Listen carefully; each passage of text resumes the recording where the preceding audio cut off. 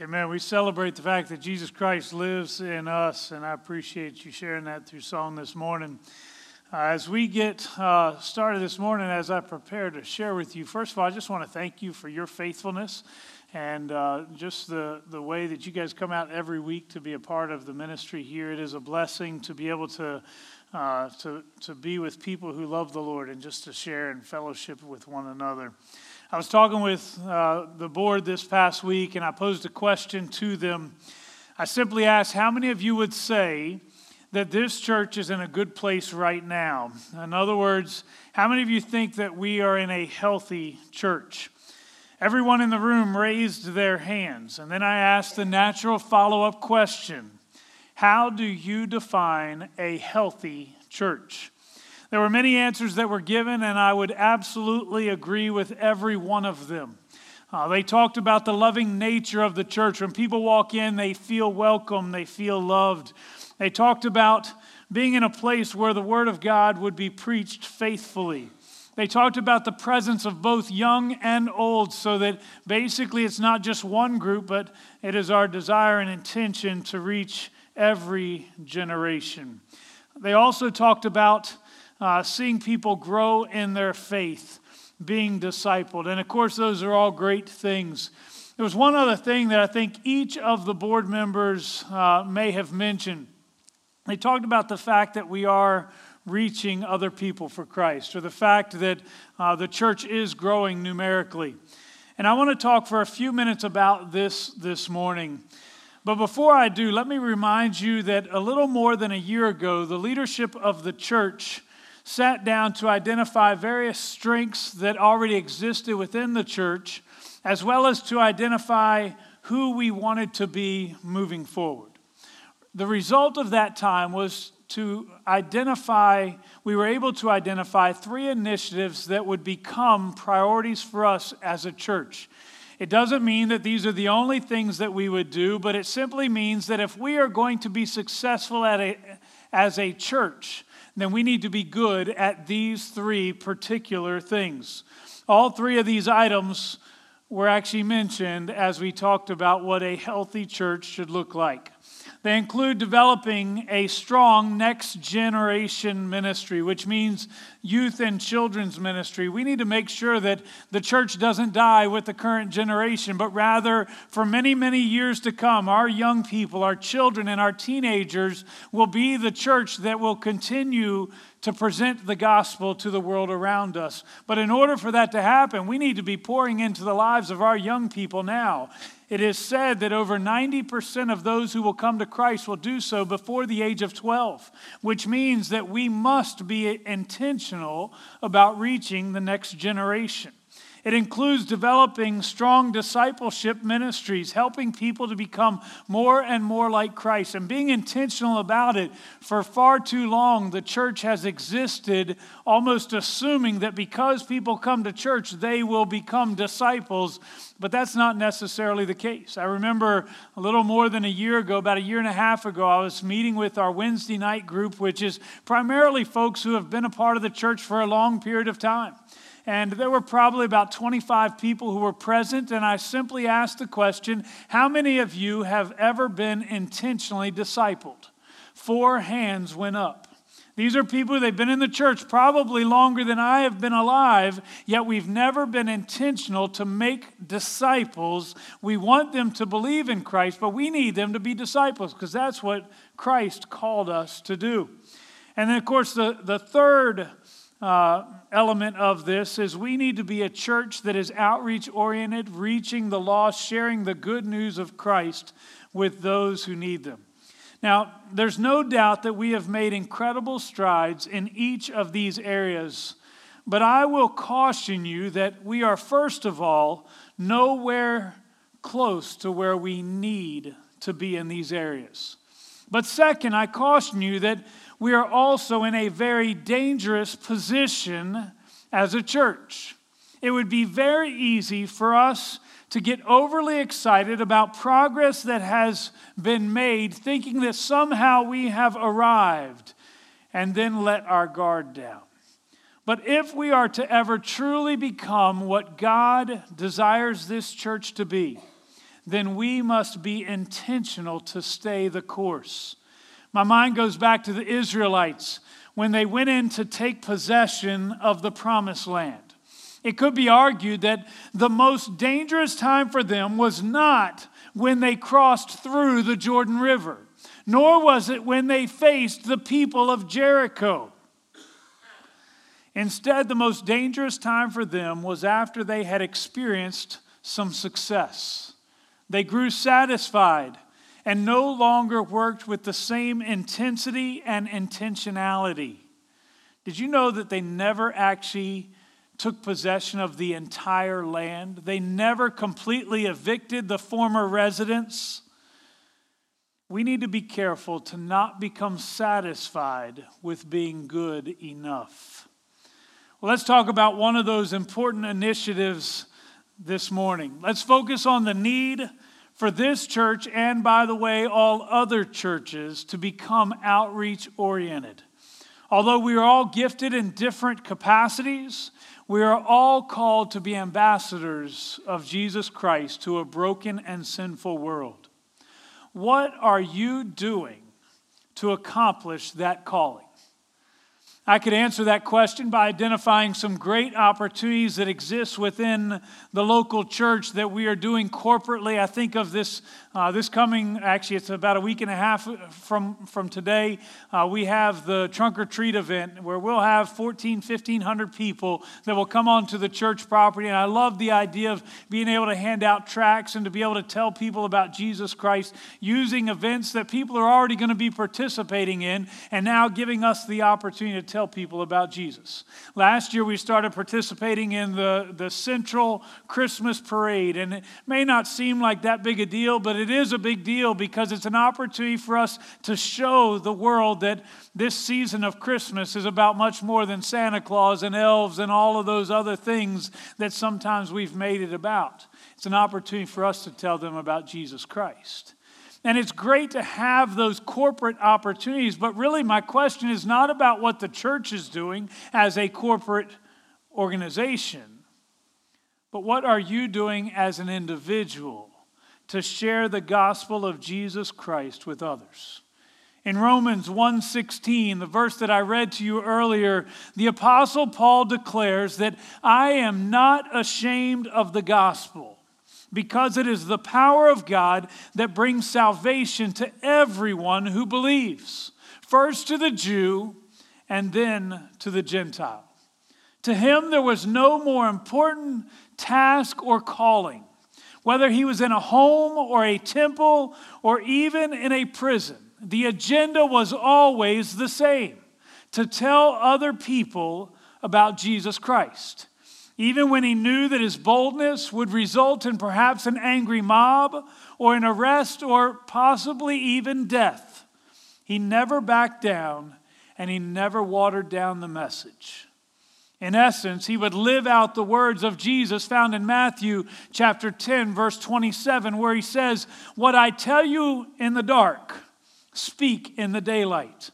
What is whispered in your ear, proclaim from the roofs," or if you read from the King James Version, from the rooftops. The Apostle Paul had been the recipient of incredible grace. He was not only a sinner, but he was one who stood in the way of the church, those who would pursue Christ. What he deserved was judgment and wrath, yet God would offer him a second chance. How could Paul keep quiet about a God who had been so good to him? He couldn't. Paul would shout it from the rooftops. But Paul is not the only one who should be shouting from the rooftops, proclaiming God's goodness and his faithfulness to the world around us. Listen to the words of Psalm chapter 95. And this is, by the way, even before Jesus Christ has come. Consider the incredible goodness of God that is displayed in the coming of a Redeemer, a Messiah. This is before that has even come. Listen to what the psalmist writes. "Come, let us sing for joy to the Lord. Let us shout aloud to the rock of our salvation. Let us come before him with thanksgiving and extol him with music and song. For the Lord is the great God, the great King above all gods. In his hands are the depths of the earth, and the mountain peaks belong to him. The sea is his, for he made it, and his hands formed the dry land. Come, let us bow down in worship. Let us kneel before the Lord our Maker, for he is our God, and we are the people of his pasture, the flock under his care. Today, if only you would hear his voice, do not harden your hearts. Let us sing for joy to the Lord. Let us shout aloud, thankful for his salvation. In other words, if you have been saved, if you appreciate God's love for you and what he has done for you, then shout it so that the world can hear it. Now, I want to challenge you with this morning. You see, I think that all of us understand the need to share the gospel with others. And I think that generally we all want to do that. But I think that for the most part, we just want to do it in subtle ways. In a manner, we are elusive. We're in disguise, and we don't want everyone to see us as weird. We don't want to rub anybody the wrong way. We might offend somebody. And we certainly don't want to appear strange. Well, here's my challenge.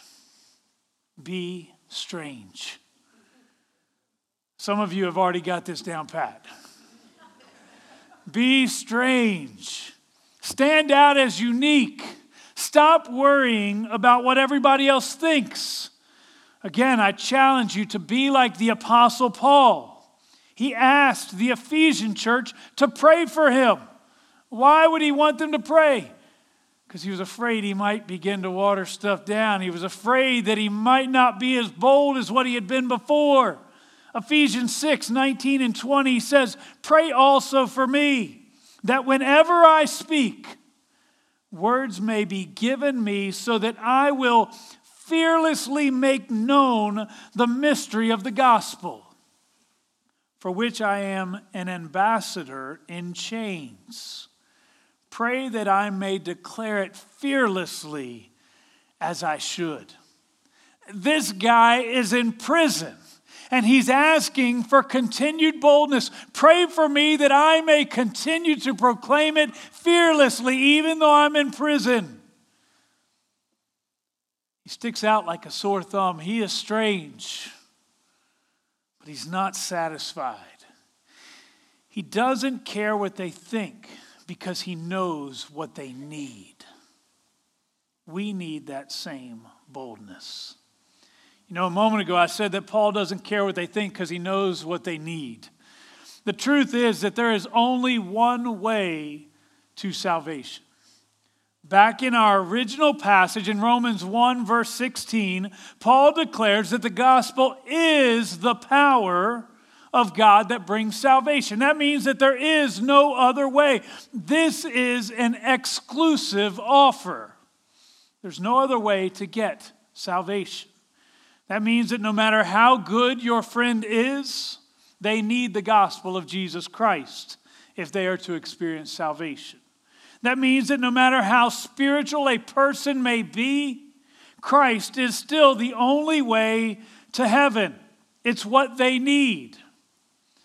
And now I am going to be strange, and I might rub people the wrong way for a moment.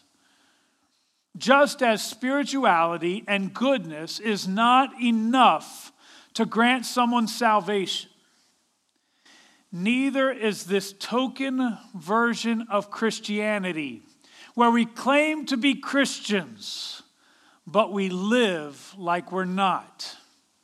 Going through the motions or simply taking on the name of Christ does not make salvation. Let me repeat that. Going through the motions or simply taking on the name of Christ does not make salvation. In fact, according to Romans chapter 2, verse 13, it says, "For it is not those who hear the law who are righteous in God's sight, but it is those who obey the law who will be declared righteous."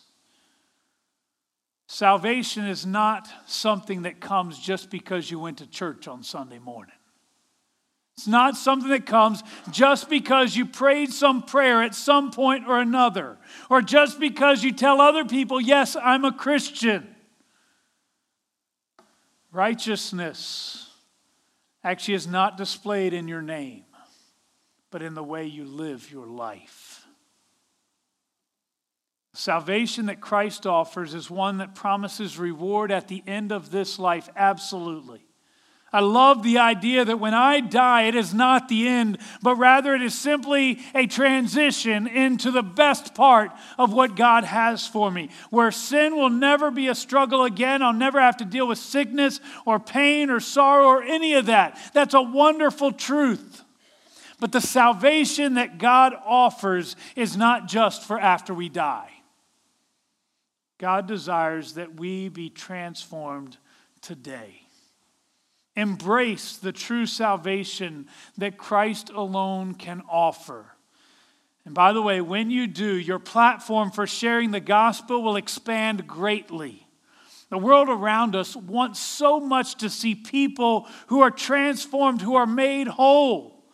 They want to know that Christ offers more than a hope for eternity, more than a get out of hell free card. They want to see it lived out in front of them. They want to know that just as you have been victorious, there is hope for them to be victorious as well.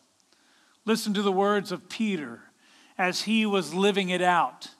He had just healed a lame man, and now he's being questioned about what he had done. He says this, actually according to Acts 4, 8 through 12, it says, "Then Peter, filled with the Holy Spirit, said to them, 'Rulers and elders of the people, if we are being called to account today for an act of kindness shown to a man who was lame and are being asked how he was healed, then know this, you and all the people of Israel, it is by the name of Jesus Christ of Nazareth, whom you crucified, but whom God raised from the dead, that this man stands before you healed.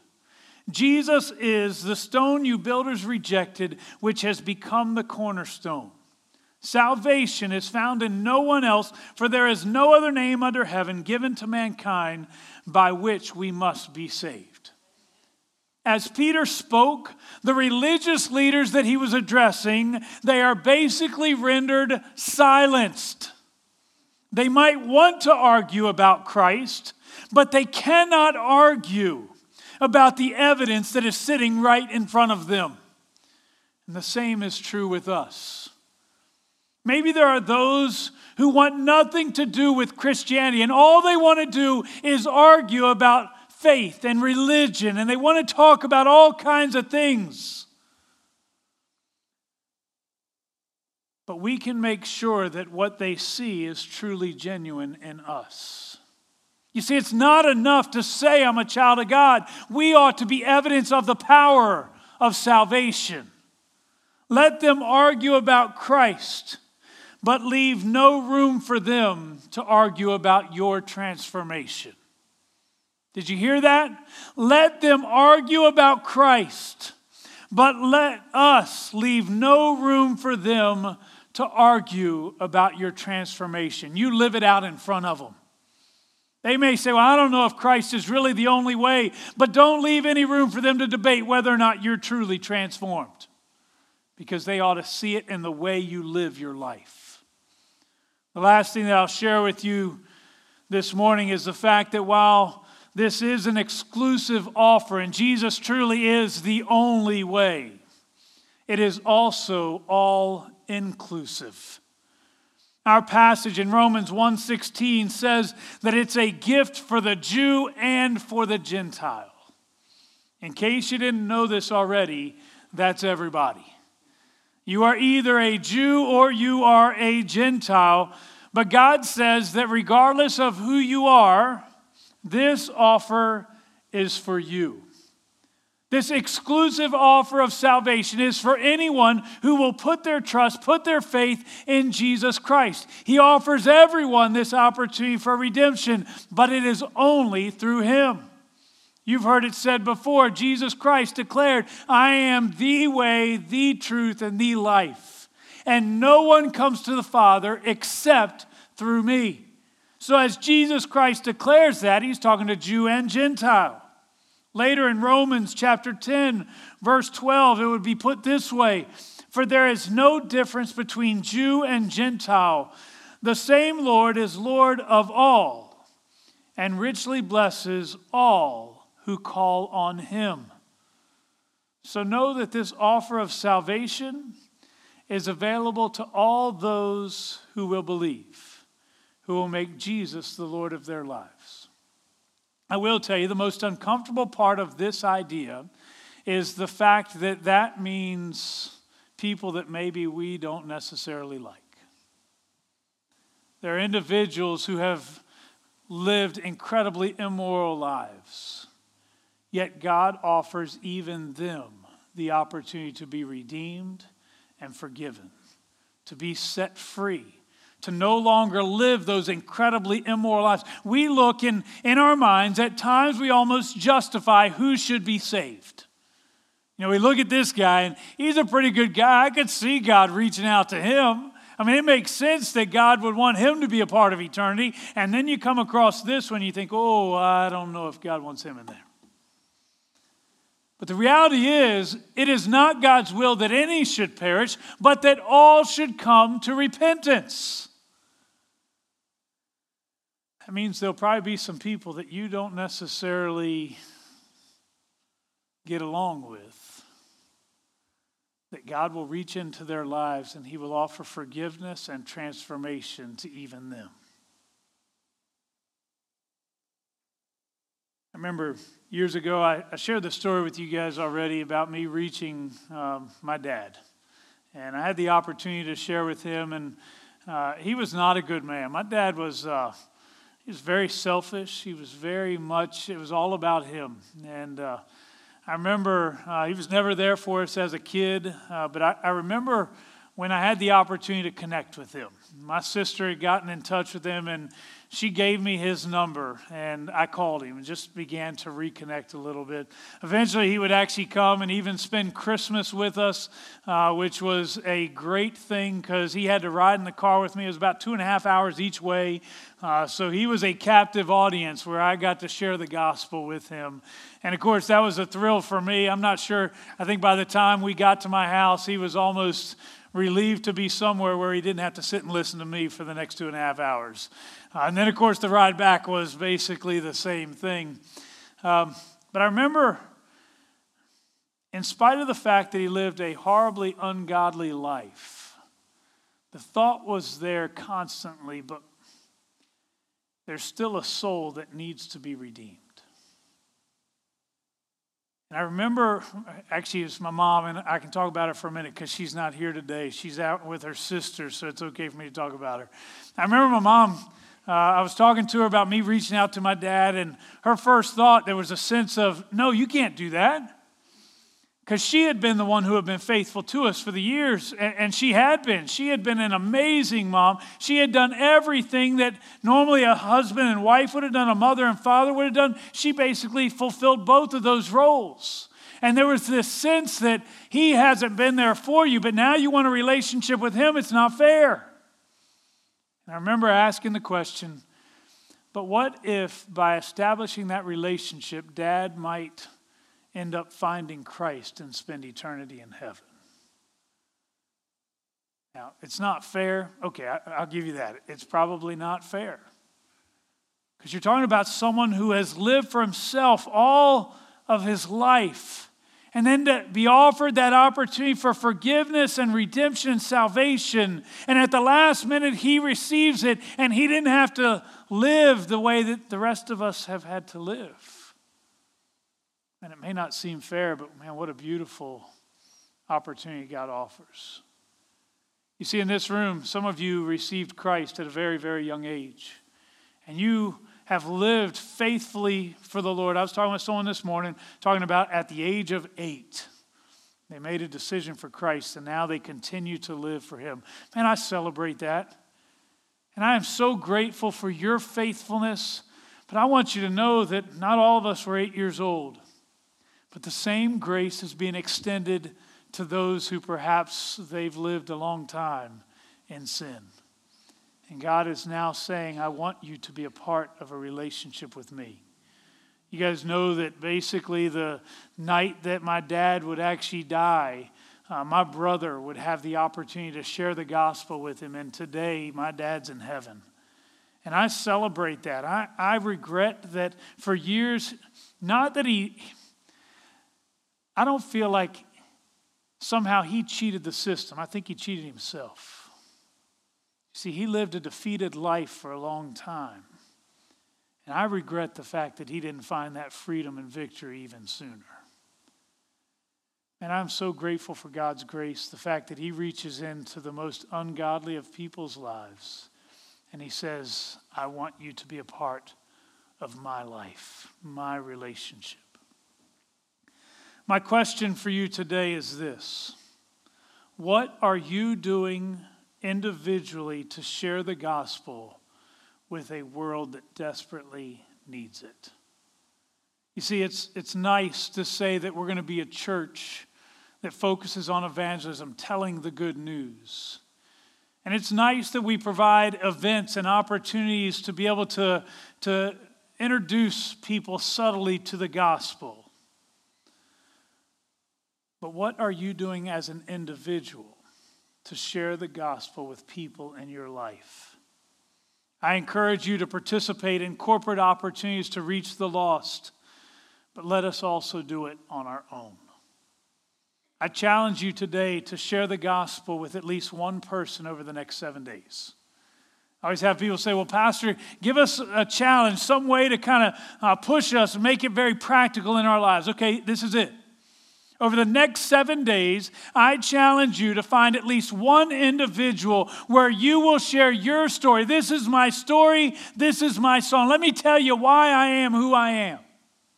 Find one individual and tell them about Jesus Christ and what Jesus Christ has done for you. Then come back next week and let's talk about it.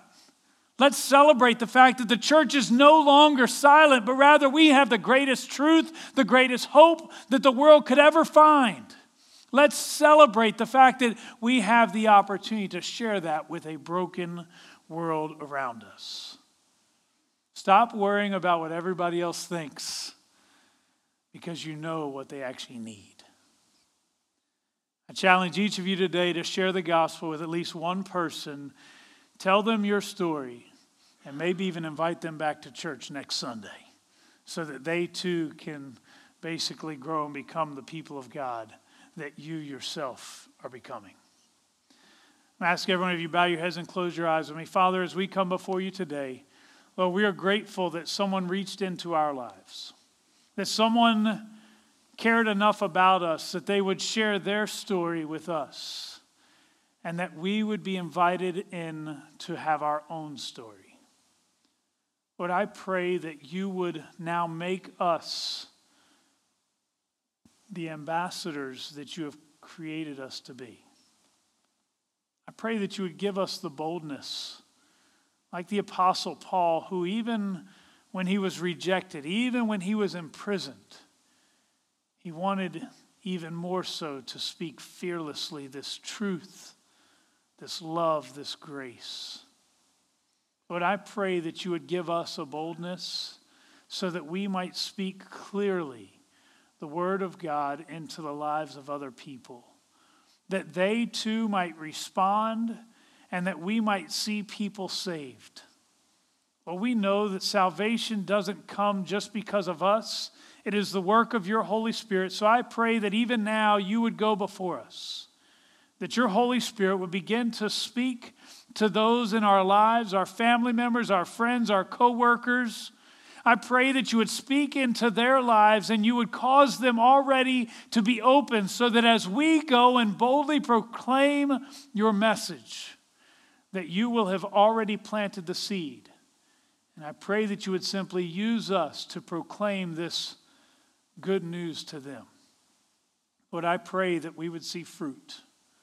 I pray that lives would be changed, not just that we would see individuals become believers, even though we want to see that. But Lord, we want to see individuals become disciples. I pray that you would help us to do our part in reaching this world for Christ. In Jesus' name we pray. Amen. I do want to challenge you very clearly, and I want to look with hope. Actually, I was thinking this morning, it's been a couple months now since we've done a baptism service. Maybe some of the same people that you're going to be reaching will be participants in our next baptism service. Man, what an incredible joy to see the people we love, to see them find hope in Jesus Christ. The greatest joy probably I've ever experienced is leading other people to Christ. I invite you to be a part of that as well. Thank you for being with us this morning. I encourage you to come back. Don't forget, next week we have our homecoming service. It will be all in one service here at 10:30 in this building. So please come be a part of it, and we'll have a lunch to follow as well. Thank you for being a part of our service today. Go in peace.